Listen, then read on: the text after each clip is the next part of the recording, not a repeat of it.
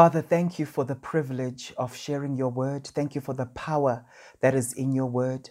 Open our hearts today, Lord. Give us a revelation of how we have the mind of Christ. We pray this in Jesus' name. Amen and amen.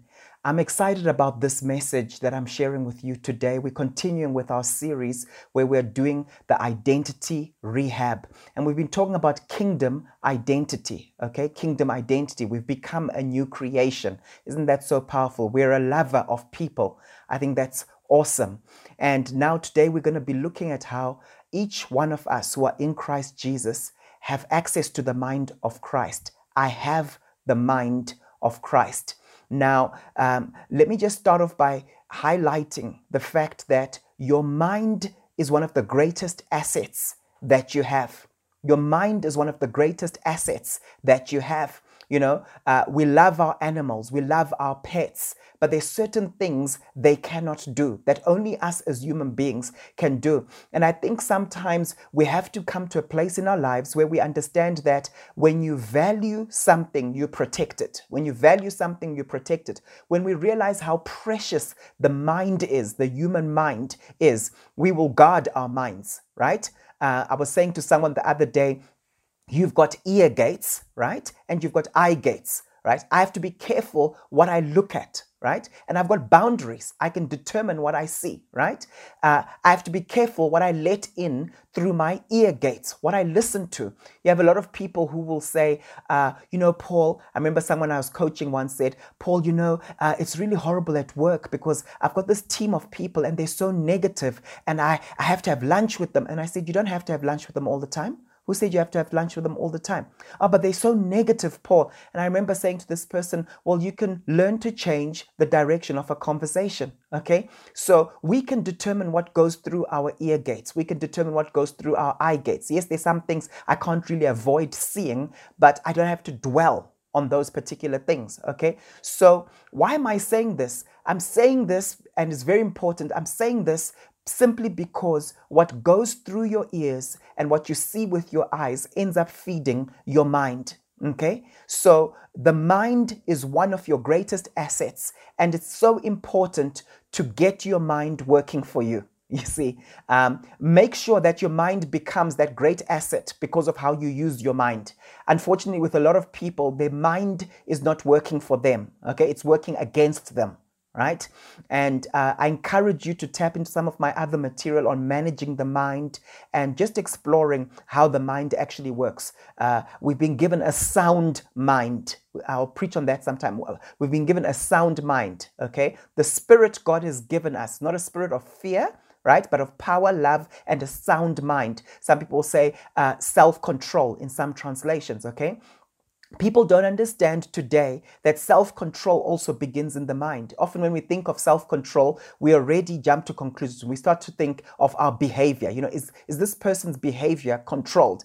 But how many of you know that our minds and our thinking also need to be controlled? You see, if I'm an angry person, if I get irritated quickly, right? If I lose my temper, very often it's because I don't have a sound mind. I don't have a mind that is self-controlled, right? I'm not controlling my mind, right? I'm thinking in a certain way, and how I think determines how I perceive things, right? And how I perceive things will influence what my emotional state is. And my emotional state will affect my behavior. It's so important that we guard our minds because our minds are such a great asset. So what is the mind? It comes from an interesting masculine noun in the Greek, and it's the word nous, N-O-U-S. It's the God-given capacity of each person to think or reason. It's our capacity to reason, our capacity to think, okay?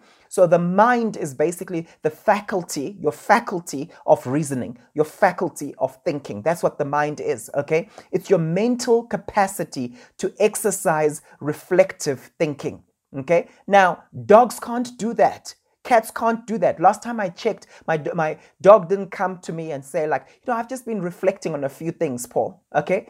Dogs can't do that. Animals cannot aspire. What do I mean by aspire? It's where you dream. It's where you imagine.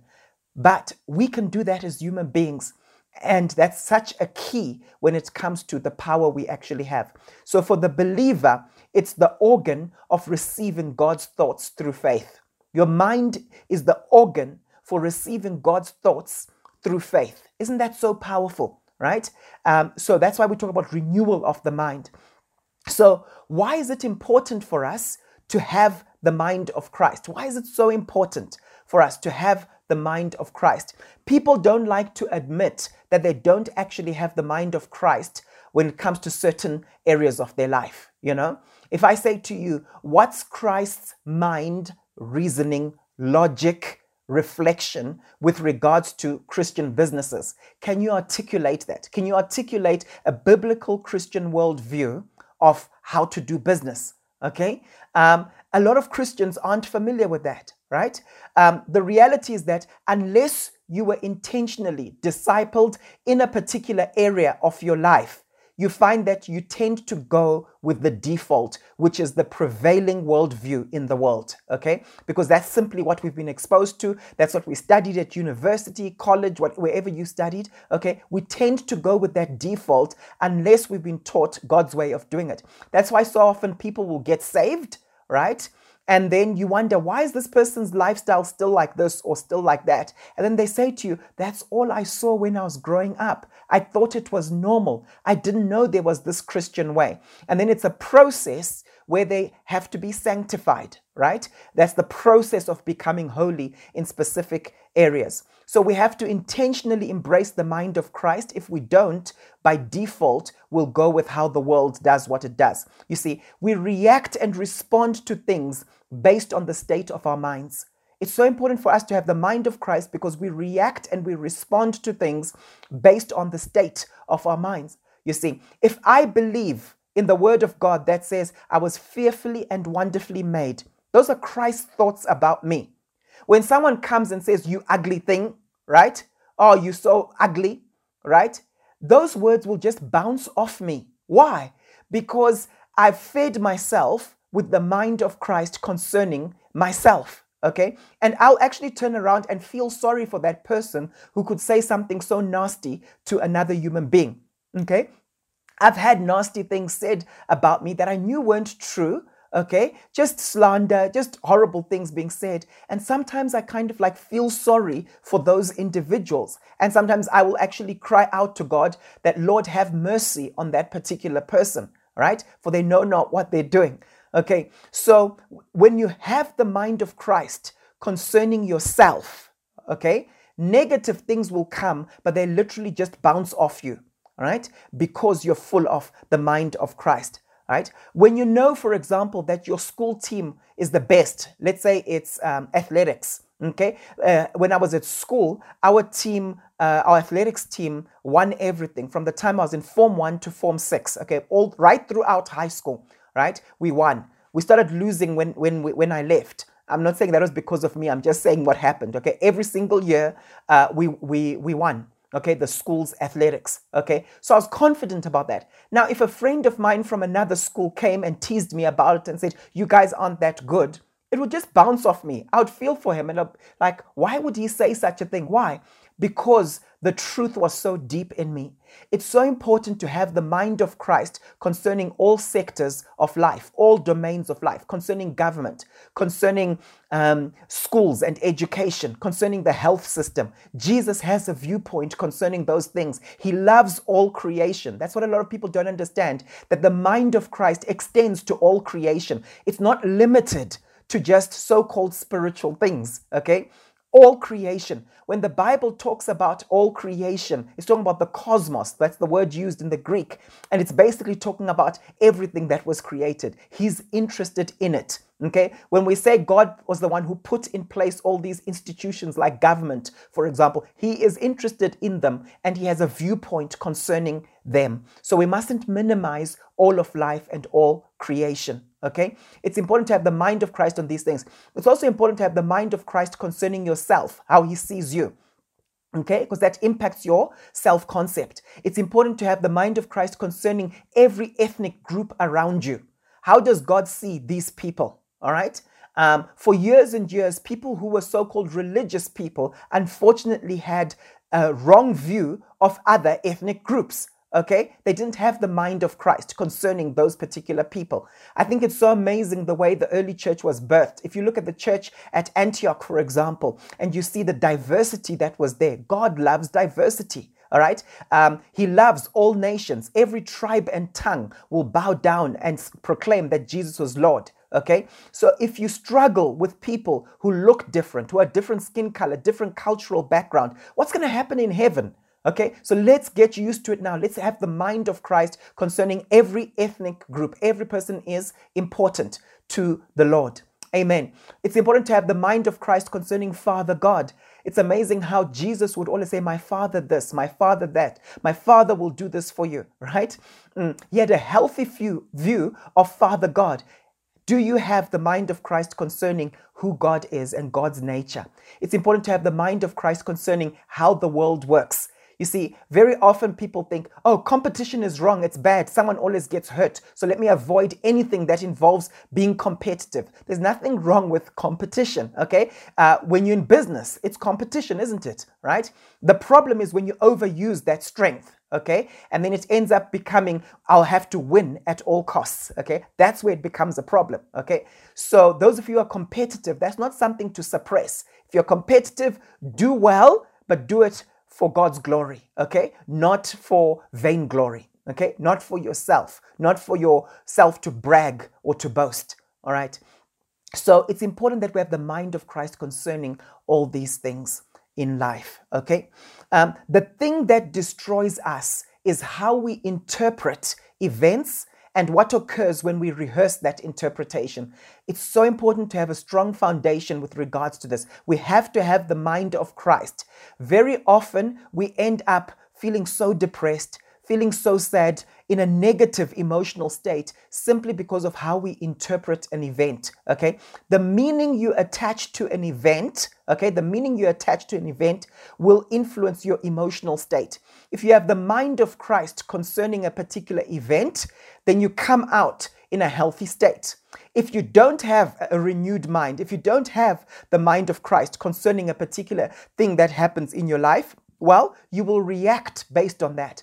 So watch out. We're destroyed not so much because of what other people say to us or do to us. We're destroyed by how we interpret that event and how many times we then rehearse that misinterpretation, that misbelief, okay?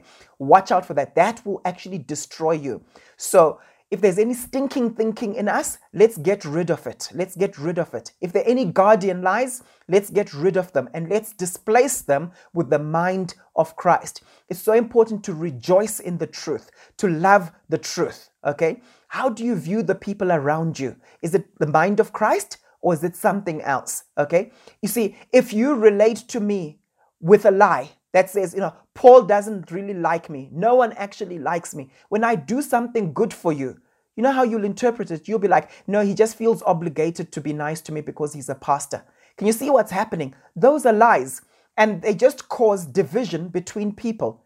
I'm telling you, the enemy has no power. He's got no power over you as a believer. The only power he has is the power you give him through the lies that you believe. That's why if you look in scripture, the Bible actually talks about how we're not unaware of his trickery. We're not unaware of his schemes. That's the word that's actually used, schemes, his trickery. That's the enemy. He will lie to you, he will con you, and he'll get you to believe false things instead of having the mind of Christ. The mind of Christ is so central to your identity in him. Okay? Let's go a little bit deeper. We acknowledge the otherness of God. God is great. God is amazing. And we don't take that away from him, right? But in the New Testament, the Bible says we have his mind. We have the mind of Christ. Let me just show you this difference. I want to show it to you very powerfully. If you look in Isaiah 55, 8-9, the Bible here says, "For my thoughts are not your thoughts, neither are my ways your ways, or neither are your ways my ways, declares the Lord." So he's declaring his otherness there, that he's different with regards to that. As the heavens are higher than the earth, so are my ways higher than your ways, and my thoughts than your thoughts. And we like to quote the scripture, and it's a powerful scripture, and it causes us to just worship God and acknowledge the mystery behind God, okay? And that's wonderful, it's powerful. But if you leave it there, then you have a problem as a new covenant believer. Because in the New Testament, if you listen to Jesus's words, he keeps saying, I've shared with you everything that my Father has told me. I've shared it with you, right? Because the nature of mystery in the Godhead is that he hides things from us so that he has the joy of revealing them to us. Everything about the new covenant, if you study it, the pattern we see is he wants to reveal his mind. He doesn't want to play hide and seek with his people anymore, all right? Not that he used to, but the joy of the new covenant is, I want to reveal this to them. That's why the Bible says it's the glory of a king to search out a matter, right? To actually search out a particular matter, and then it's revealed to that particular person, okay? Now let's look at the New Testament, what it says concerning the mind of Christ. 1 Corinthians 2:16 says, who has known the mind of the Lord as to instruct him? So we're acknowledging his otherness. We're acknowledging that, whoa, the way God thinks is it's so much higher than us. But then what does it say immediately afterwards? But we have the mind of Christ. Isn't that powerful? We have the reasoning of Christ. We have the logic of Christ. We have the motivation of Christ. We can see things from Christ's perspective. Isn't that powerful? We can see people the way that Jesus sees them. I want to encourage you to do something. Read through the Gospels, but this time don't just focus on Jesus's behavior. Don't just focus on his acts. Focus on his mind. So each thing he does, when he heals a particular person, when he preaches a sermon, when he shares a parable, okay, keep asking yourself, what was his reasoning? What was his mind? Because there's a mindset behind Jesus's actions. And then say, God, give me the same mindset that Jesus had. When he washed his disciples' feet, that was an act he did, right? That was a deed he did, right? It was active. It was an action. It was something that you could observe. But now just focus on his mindset. How does Jesus think? There's so much we learn there. When he washed his disciples' feet, we realized that he was modeling something, right? It was symbolic of something, right? So we can say, as a leader, I need to be modeling certain things for the people that are following me, because that's how Jesus taught, okay? He didn't just preach at them, he showed them, because afterwards he says, even though I'm your Lord and I've done this for you, you go and do likewise. He was emphasizing servant leadership. That was his thinking. He saw that it was an issue, but he didn't always confront it in a certain way. He used different ways of dealing with it. And now we always talk about washing each other's feet, okay? So go into his reasoning, go into his mindset. There was a strong mindset behind everything that he did. I believe that when we come to a place in our lives where we all have the mind of Christ, each one of us, it will bring about unity in the body of Christ. Because right now you'll have, this one wants to do their own thing. This one is doing things based on what they've been taught in that church. This one based on what they've learned in this particular book, etc. But imagine if all believers had the mind of Christ concerning the poor, concerning widows and orphans, concerning abundance, concerning promotion. Imagine that. And you see, the word of God, right, as demonstrated by the acts of Jesus, is such a unifying factor, isn't it? Right? When we study the Gospels and we see what Jesus did, we start saying, what will Jesus do in this situation? And we live that out. We have the mind of Christ. And the closer each one of us gets to the mind of Christ, the closer we get to each other, the more aligned we are with regards to all the things that we go through. May we have the mind of Christ. May we walk in the mind of Christ. May we renew our minds to that particular point. You see, so Jesus wants us to be like him. This is so important. Jesus wants us to do what he did. And in order for this to happen, we must have his mind. In order for us to do the deeds that Jesus did, we must have the mind of Christ, right?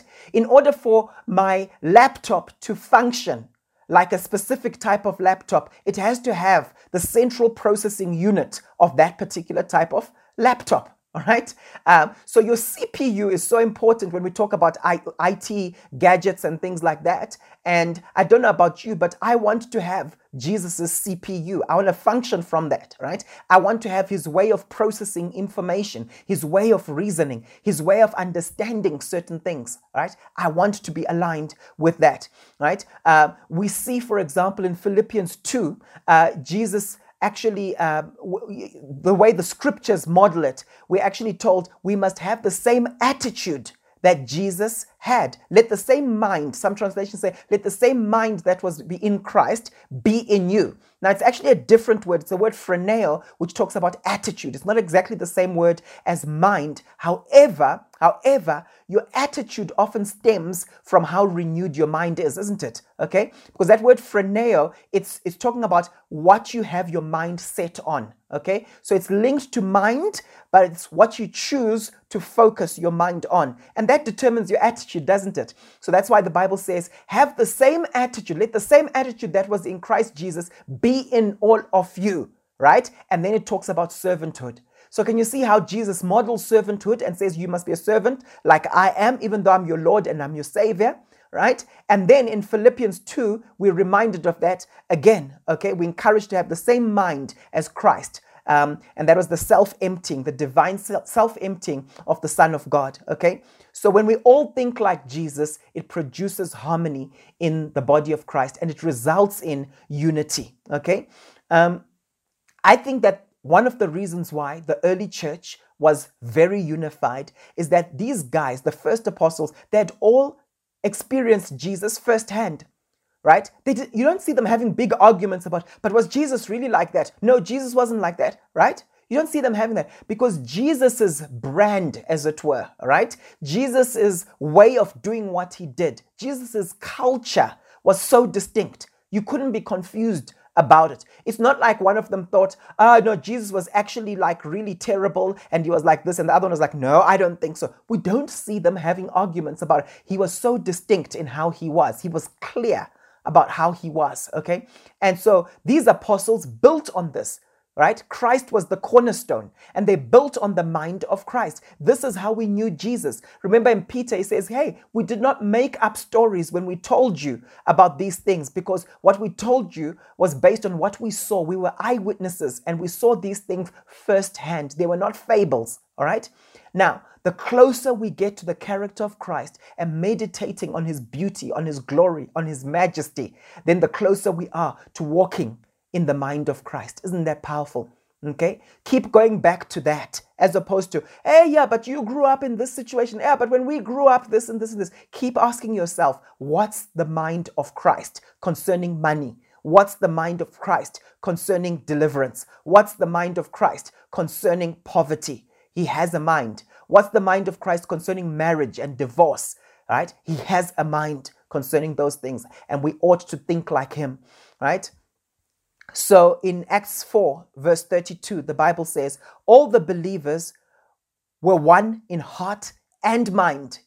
You see, God is calling us not just to be one in heart. He's calling us to be one in mind. All right? No one claimed that any of their possessions was their own, but they shared everything they had. And we don't see anything here that showed that people argued about that. It's like they knew. And those who didn't walk in that type of generosity, they weren't part of that group, as it were, okay? They weren't part of that group, okay? But they shared everything they had. They had one mind and one heart. Isn't that powerful, right? 2 Corinthians 13, verse 11 says, finally, brothers and sisters, rejoice. Strive for full restoration. Encourage one another. Be of one mind. Live in peace. How do you live in peace? When you are of one mind, and the God of love and peace will be with you. I want to encourage you in your families, be of one mind. Be of one mind. It should be clear. This is our position on A, B, C, D. Why? This is how we understand the mind of Christ. Let's preach Christ, right? Paul talks about preaching Christ and Christ crucified. Let's preach Christ as he is, okay? Not as we imagine him to be. Right? That's very important. Sometimes we create God in our own image, don't we? Okay. So we can only be of one mind if we all walk in the mind of Christ. Okay. We can only be of one mind if we all walk in the mind of Christ. When people in the world wonder what Jesus would have done, they should be able to just look at us. Why? Because we have the mind of Christ. Okay? And the church needs to be one voice on so many issues. On so many issues. It's so sad that often the body of Christ is so divided. Why is it divided? We're not going back to the word of God. We're not going back to the deeds of Christ to actually see. We should not be confused about Jesus' desire concerning health and healing. Okay, we just have to look at what he did. Every single person who came to Christ saying they wanted to be healed, okay, was healed. Okay, the people who were not healed was the time where he says he did not do many miracles, right? There, because of their unbelief. They were the ones who had rejected him. They had rejected Christ as the anointed one. Why? Because they were familiar with him, right? When he went to his own hometown. And he says, a prophet is not without honor except in his own hometown, right? But Jesus, when people came to him, says, go and sin no more. Go, you've been made whole, right? That shows you his will and shows you God's will concerning health and healing. So why do we become confused? Just because someone then doesn't get healed, it doesn't mean that, oh, okay, so that's God's will, okay? You know, there are many environments where God's will isn't happening. You know, in the same way, if your child ends up on drugs, will you say, oh, that's God's will because it happened? There are many things that are happening on earth today because of man's will, not God's will. There are many things that are happening on earth today because man is depraved and wicked, okay? And we'll do a whole position teaching at some point why there's suffering on the earth, okay? Why there's evil on the earth. And we'll talk about that. But let's not blame God. Let's not put it all on God and say, oh yeah, that must be God. And then we change our view of God's personality and God's nature, okay? God declares and reveals himself embodied in Christ Jesus. If you want to know the nature of God, look at what Jesus did and how Jesus was. And that's where we see God's joy. How many of you know he's a joyful God, right? That's where you see God's mercy. The Bible says mercy triumphs over judgment, okay? If you want to know how to relate to sinful people or so-called sinners, look at Jesus. Okay, if you want to know how to relate to Pharisaical religious people, look at Jesus. Okay, we are imitators of Christ. Paul the Apostle says, imitate me as I imitate Christ. That he's the standard, right? He's the standard.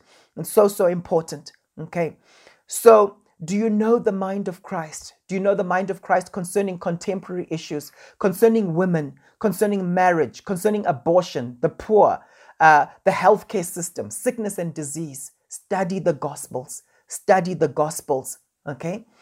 Because it's not always what we naturally think, okay? It's not our default, right? Do you know the mind of Christ concerning yourself, okay? Do you know the mind of Christ concerning yourself? Let me just give you an example of how Christ sees us, okay? His mind concerning ourselves. In 1 Samuel chapter 15, verse 29, the Bible says, he who is the glory of Israel does not lie or change his mind, for he is not a human being that he should change his mind.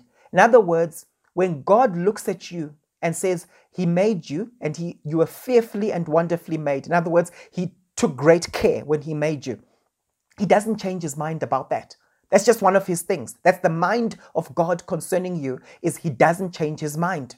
He doesn't change his mind. You know what? I've called you. I've chosen you. And I'm not going to change my mind about that.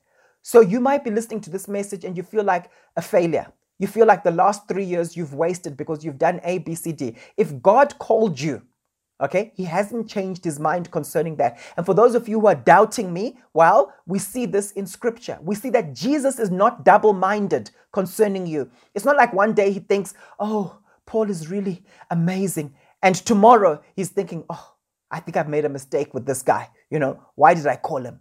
He's not like that. Okay, he's not like that. And we see it in scripture. In Romans chapter 11, verse 29, what does the Bible say? It says, for God's gifts, okay, the gifts of God and his call are irrevocable. In other words, he doesn't change his mind concerning the gifting and the calling on your life, right? If you've left ministry, so-called ministry, and you've left it and you've been disillusioned, you can always come back. God will restore you because he doesn't change his mind concerning you. We're the ones as human beings that like to write off people. This one is just too bad, right? Now, when a pastor falls and so on, yes, sometimes they go through a disciplinary process, but the goal is restoration. But it's not necessarily immediate restoration, because God is more interested in your character, right, than your gifting, right? And he wants to make sure that you've got character that can contain the anointing. But why are we doing it? Why do we do that kind of thing? Why do we try to restore pastors, right? We do that ultimately. We take you through a disciplinary process. We step you down from various things and so on, right? But we do that so that God can actually end up using you once again, because the gifts and the calling of God are irrevocable. In the New Living Translation, it basically says it like this: for God's gifts and his call can never be withdrawn. Isn't that beautiful? And those of you who are proud people, let's call it what it is, those of you who are proud, those of you who are self-righteous, you don't like these kind of scriptures, because in your mind, you kind of feel like, I know God will never disqualify me, but those people over there, I hope they get disqualified, and I hope they never get restored again. You see, that's your heart, but that's not God's heart. That's not the mind of Christ. This is the mind of Christ. For God's gifts and his call can never be withdrawn. That's what the Bible says. Okay, you might not like it, but that's what the Bible says. Okay, so what are the implications of having the mind of Christ? Let's examine the implications of having the mind of Christ. It means I have the motivation of Christ. Okay, so the same thing that motivated Jesus to do certain things, I also have that. Why? Because we've got the same mindset. We've got the same attitude. Okay, we've got the same outlook. It also means that I carry the burdens of Christ. How many of you know that it's easier to pray when you're praying through a burden? Okay, so if I have the mind of Christ, it means that I'm thinking about the same things Christ is thinking about, right? I'm dwelling on the same things Christ is dwelling on. Right? I am prioritizing the same things Christ prioritizes. And the more I have his mindset, the more I end up carrying his burdens. The reason why, listen to this, the reason why a lot of people don't carry the burden of the Lord is because they don't walk in the mind of Christ.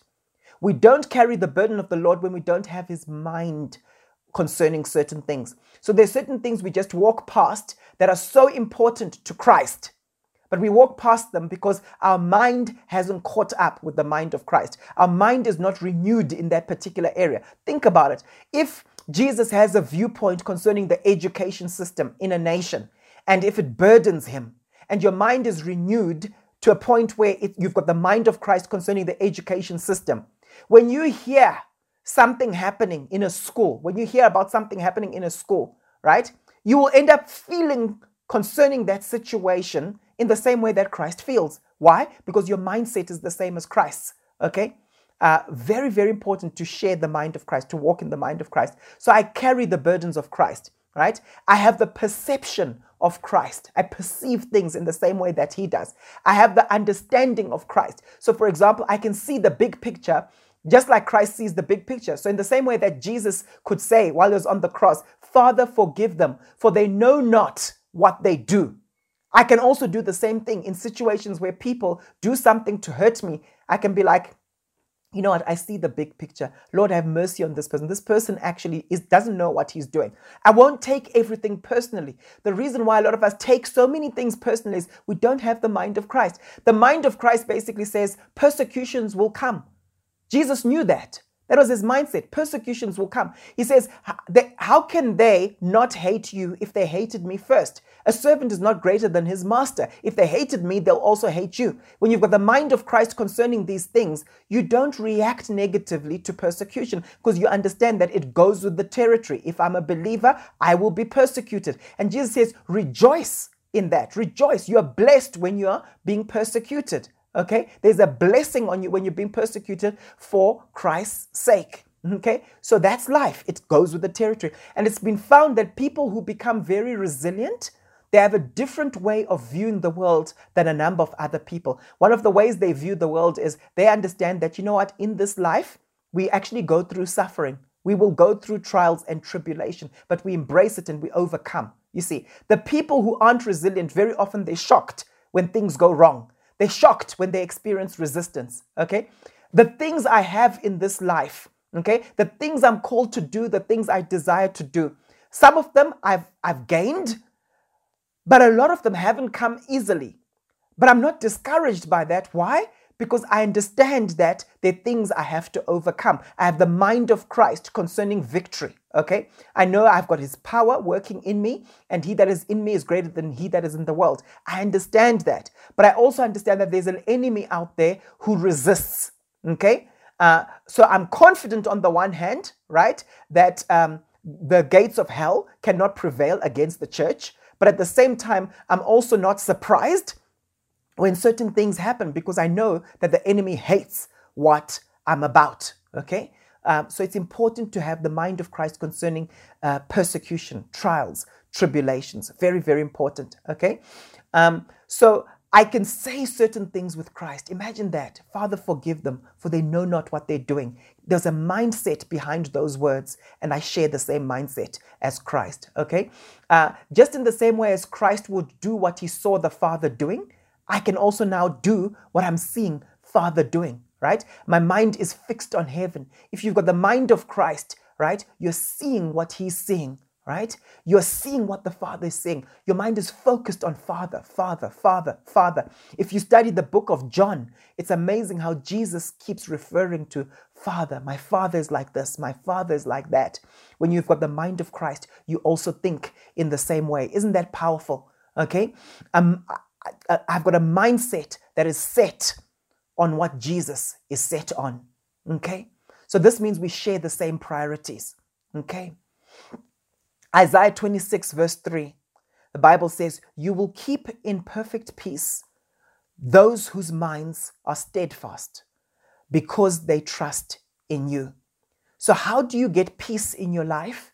One of the key ways of getting peace is having your mind fixed on him. Having your mind fixed on him. In the same way that Jesus' mind was fixed on Father, our minds are fixed on him. Isn't that powerful? Okay? Where your mind is fixed on determines your emotional state. It's so important. If someone says to me, "I'm so anxious," well, what are you focused on? Okay? When Peter was walking on water, what is he focused on? He was focusing on Jesus' word. Jesus had released that word that said, you know what? Step out, come out.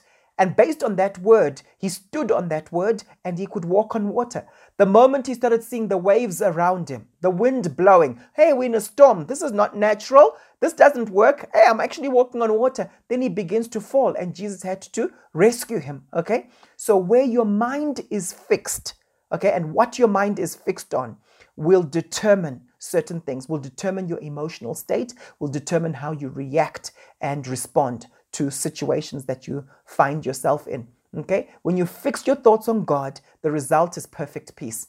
And I love that whole concept of perfect peace. You know, when Jesus gives you peace, what does he say? He says, "Peace I give unto you, not as the world gives it to you." So it's a different type of peace. Not as the world gives it to you, do I give you this peace. Okay? Do not let your heart be troubled, neither let it be afraid. Why? There's supernatural peace. Now, is it just a thing that comes through osmosis? No, it happens when we stay fixed on him, fixed on his word. Okay? When we carry the mind of Christ, when we walk in the mind of Christ. So important. Okay, it also means I've got the attitude of Christ. I've got the attitude of Christ. And I shared that with you. It's that word phroneo, okay, where we're encouraged to have the same attitude as Jesus. So I want to ask you, what do we then need to do in order to walk fully in the mind of Christ? If we're going to fully walk in the mind of Christ, what do we need to do? There are many things we can do, but I want to highlight a few. Right? The first is allow God to examine your mind. Allow him to examine the state of your mind right now. In the book of Psalms, chapter 26, Psalms 26, verse 2, it says, "Test me, Lord, and try me. Examine my heart and my mind." Right? When we talk about heart in scripture, we typically talk about your inner person. Okay? Your inner person. So remember, you've got a spirit. You're a spirit. Okay, then you've got a soul, which is your mind, it's your will, it's your emotions, it's your intellect, it's your imagination, right?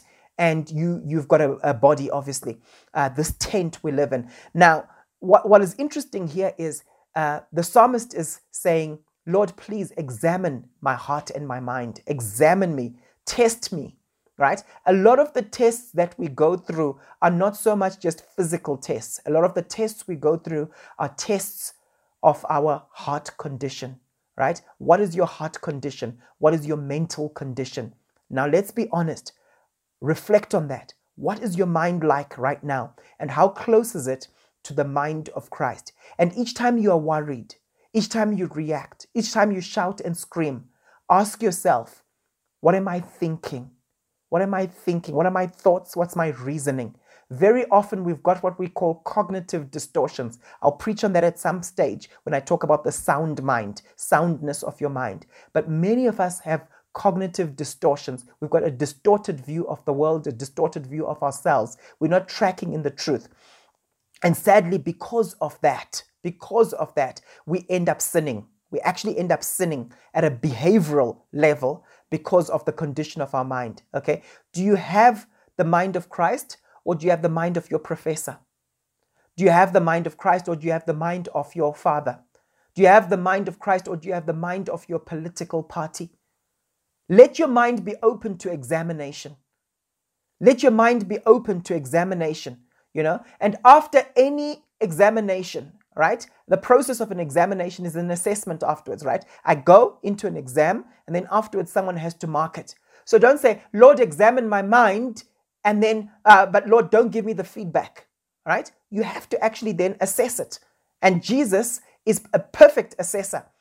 When I mark exams for the business school I'm involved in, when I mark exams or I mark tests or I mark assessments, right? When I do that, there's an external moderator who actually moderates how I've marked it. And sometimes he's come back to us and said, you know what, I want to propose that people's marks are reduced maybe by 3% or by 5%, Paul was a bit generous here. Okay? They'll say it in a nice way. And I'll agree with them. I'll be like, yeah, you know what, sure. Everyone got like 80s, yeah, and 70s, only a few 60s, yeah. Maybe I was a bit lenient and I didn't deduct marks because of, poor referencing there. I should have deducted more marks and so on, right? So God is the perfect assessor. So when we go to him and we say, Lord, examine my mind, we must be open to the feedback with what he then says as a result of it, okay?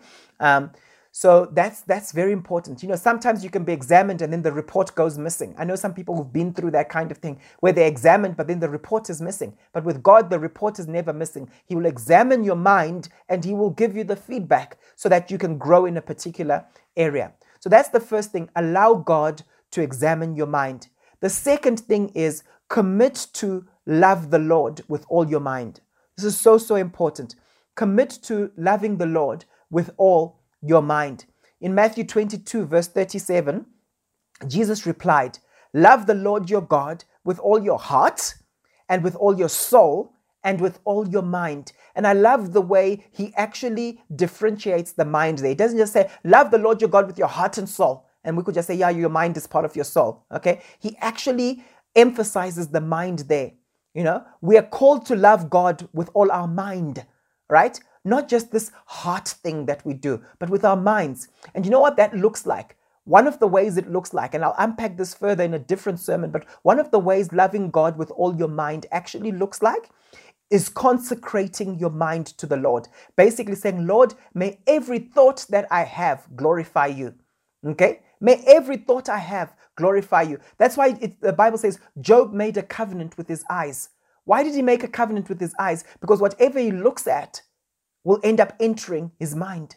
Whatever he looks at will end up entering his mind. Okay? Now, we're very particular about what movies we watch. Okay? And if you end up watching some scary movie, what happens? My kids often will be like, oh, that's scary one. Oh, I don't want to watch it. Oh, Dad, why are you telling me that story? And it's nighttime and we're about to go to bed. Why are you telling me now? Okay? So we're very guarded in terms of we won't watch a movie twice if it was horrible before. So why are we always replaying certain negative experiences in our minds? We won't replay the video in real life of a horrible movie we watched, but mentally, we're always replaying things and watching that video over and over again. And so we need to guard our minds. And one of the ways we do that is consecrating the mind to the Lord, saying, God, I give you my mind. I give you my thinking. I want to make sure, Lord, that I'm not in agreement with the enemy's strategy. Be careful what you agree with. So often we keep things to ourselves. We don't even talk about it, but we just have mental agreements. The devil just sows a negative thought, sows a thought that's a lie concerning someone, or an envious thought, or a lustful thought, and we agree with it, okay? Instead of chucking it out. And just remember with your thoughts, in the same way that a bird can sorry for those of you who don't like, bathroom humor and so on, but a bird can poo on your head, right? It can poo on your head, boom. But it's up to you to then clean it off, okay? I was reading the other day just underneath a tree, and I was enjoying this book. And when a book is nice and crisp and new and so on, right? And then I'm reading it and going through it. It's juicy. I'm learning a lot. And then I just see this bird land on my book, okay? Now, it can land there, but it's up to me to clean it, right? Now, some of us have the enemy sow negative thoughts into our minds. We have the enemy sow lustful thoughts into our minds, right? But are we getting rid of them? Are we displacing them with the truth based on the mind of Christ? You see, a bird can even land on your head, right? But you can stop it from building a nest there. And many of us, we've got birds landing on our heads, but we're allowing them to build nests, okay? Don't do that, because that's how strongholds form in our minds. And the stronghold that forms in your mind attracts demons, okay? Simple as that. And we can talk about that on another occasion, okay? So all my thoughts must glorify God, okay? And loving the Lord with all my mind entails having a willing mind. That's so important. I must be willing to do certain things. In 1 Chronicles chapter 28, verse 9 says, "And you, my son Solomon, acknowledge the God of your father and serve him with wholehearted devotion and with a willing mind." A willing mind. How willing is your mind? "For the Lord searches every heart and understands every desire and every thought. If you seek him, he will be found by you. But if you forsake him, he will reject you forever." And I just love that phrase, a willing mind. You see, there's some people, they're very difficult to work with because they don't have a willing mind. Other people are so easy to work with because they're malleable, okay? They're easy to bend. They understand that he's the potter, I'm the clay. When you work with someone with a willing mind, it's amazing. When you read the word with a willing mind, Lord, I'm willing to do whatever your word says, okay? Jesus had a willing mind. That's why he was able to say, "Lord, if it's possible, can you please remove this cup? Take this cup away from me. But you know what, Lord? Your will, Father, your will, not my will." Okay? So God doesn't want to remove our will. He just wants us to have a will that is yielded to his will. Okay? Your will is very important, right? But he wants your will to be aligned with his will. Okay? I'm not getting rid of my will. I'm aligning my will to his will. I have a willing will, as it were, a willing mind. Okay, so you're malleable. A willing mind results in malleability. How willing is your mind? Okay, it makes you easy to work with, and it's easy for God to work with. Right? Very important. So willingness of the mind is one of the key attributes God looks for when he selects and he promotes. It's important to know this. It's one of the key attributes God is looking for when it comes to promotion of people. Does this person have a willing mind? Okay. If they're wholehearted, with wholehearted devotion and with a willing mind. Okay. And the Lord searches every heart and understands every desire. And what is he looking for? The willing mind. Very important. And then thirdly, practice mind share audits, what I call mind share audits, okay? When we talk about mind share, we're basically saying, what is capturing your mind right now? What do you think about most of the time? What are the default thoughts you tend to have, when you're busy doing something, but you always just drift towards specific thoughts? Those are your default thoughts, okay?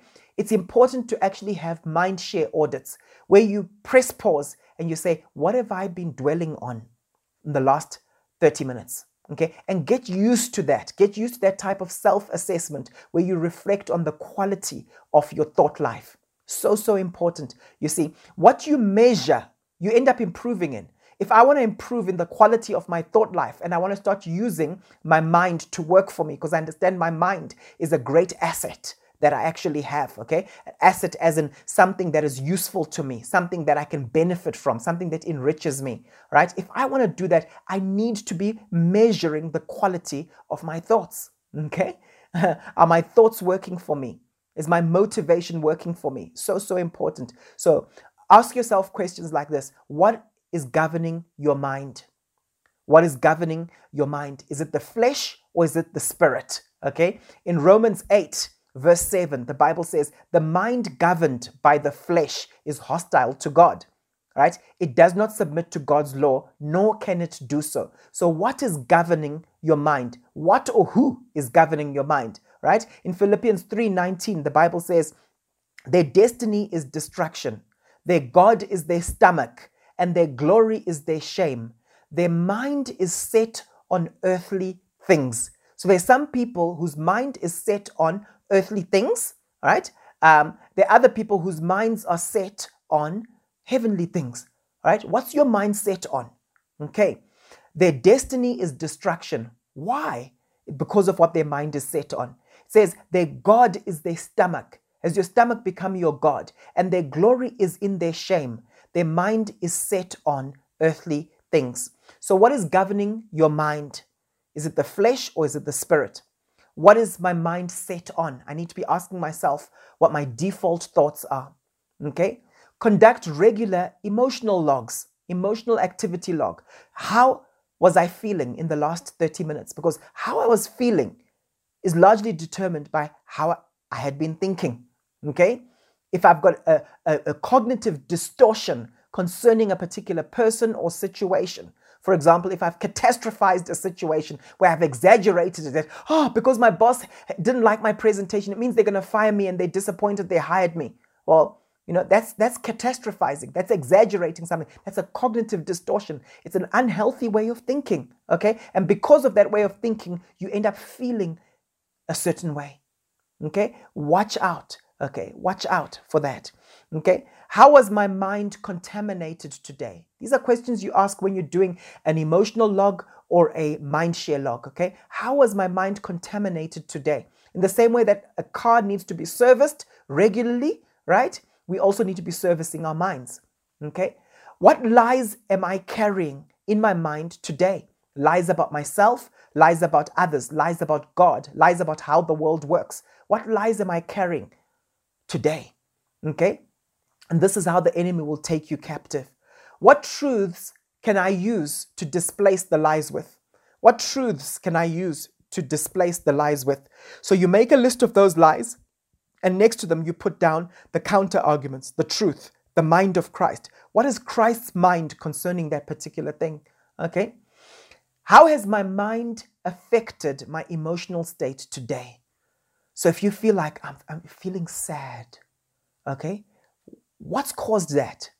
Especially when you just suddenly feel sad. And a lot of us don't process enough, right? Our mental state. We don't audit our mental state long enough to realize, oh, it's because of this. Oh, it's because of that. And if you've got someone who's close to you, they can actually help you with that. When I'm close to people, I can actually say, you know what? From the moment you received that email, something has changed in you. Okay. And then I can sit with the person and I can actually say, all right, when you received that email, how did you interpret what was said? Because when I read that same email, I'm seeing it differently. Okay. I'm seeing it differently. When you read that email, did you put on the mind of Christ? Did you embrace the mind of Christ in how you reasoned with it? Okay. Or did you interpret it in another way? What meaning did you attach to that particular event? Ladies and gentlemen, we need to do that. We need to guard our minds. When the Bible says in Proverbs 4 verse 23, guard your heart, for from it flows the issues of life. Part of your heart is your mind, your mindset. Guard it, guard it, guard it, guard it. And we guard it by being watchful concerning how we interpret events. What's the meaning you attach to the particular event that took place? And for how long have you now been rehearsing that lie, rehearsing that misbelief? Watch out for that. God wants to renew our minds so that we think like Jesus. Okay? The fourth thing that I want to highlight that we need to do in order to have the mind of Christ is actively renew your mind. And some of you have been through our foundation series where there's a whole message we have on the renewal of the mind. I encourage you to partake of that, okay, in our rebuild series, Rebuild Ultra, that we did. Okay, in Romans 12 verse 2, the first part of verse 2, it says, do not conform to the pattern of this world. So the world has a pattern. Do not conform to it, but be transformed by the renewing of your mind. Be transformed by the renewing of your mind. So our minds need to be renewed. How do they get renewed? Okay, we get into the Word of God. Okay, it's not just about memorizing scriptures. It's what you do with the scripture and how you obey the particular scripture. Okay, so it's important to know what the world's pattern is so that we can avoid that pattern. So we know that that's a counterfeit. That's a counterfeit. Okay, the world has a pattern for everything. You know why it has a pattern for everything? The kingdom of God has a pattern for everything, and the world has the counterfeit. Okay, the world has a pattern for relationships. The world has a pattern for marriage. The world has a pattern for business. Okay, and here's the thing: many Christians are ignorant of the fact that God has a pattern in all of these areas of life. Okay, so they go with the default that they were first exposed to. Okay. You hear Christians today, when I counsel couples, you hear people saying, I was never taught how to be romantic. I was never taught how to love my wife. You know, where I come from, men always did this. Okay. Women always did that. Right. They go with that default because they're not intentionally looking at the biblical Christian worldview concerning certain things. Okay. So it's so important to internalize God's word and God's principles concerning yourself also. All right. In the book of Psalms 119 verse 11, the Bible says, I've hidden your word in my heart that I may not sin against you. I've hidden your word in my heart that I might not sin against you. Where's the word of God in your life? Do you rehearse it? Often we have a negative experience and that's all we are thinking of all day, rehearsing it so much. We need to do the same with the word of God. Let me end off by just saying that there's what's known as the psychology of thought suppression. You can't really suppress your thoughts, okay? You can't be like, I'm not going to think of an apple. I'm not going to think of an apple. Let me try not to think of an apple. I just don't want to think of an apple, okay? No, you'll think about an apple, right?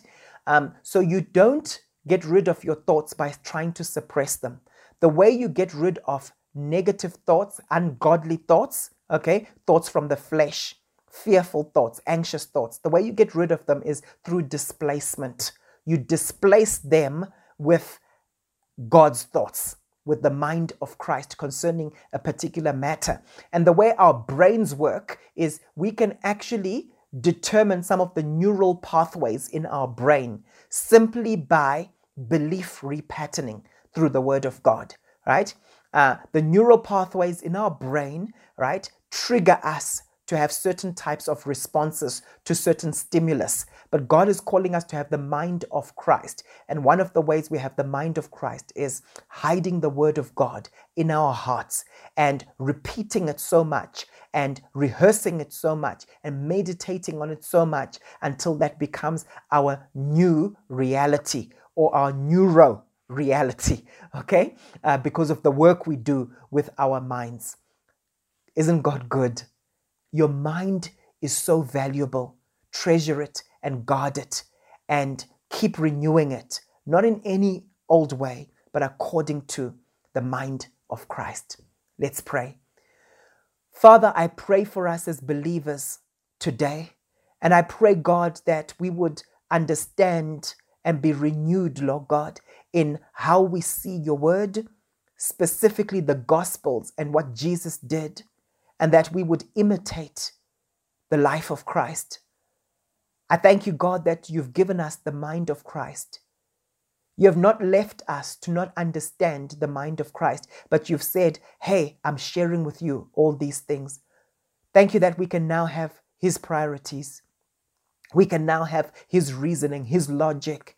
We can now have his outlook, his attitude. We thank you for that, Lord. In Jesus' mighty name.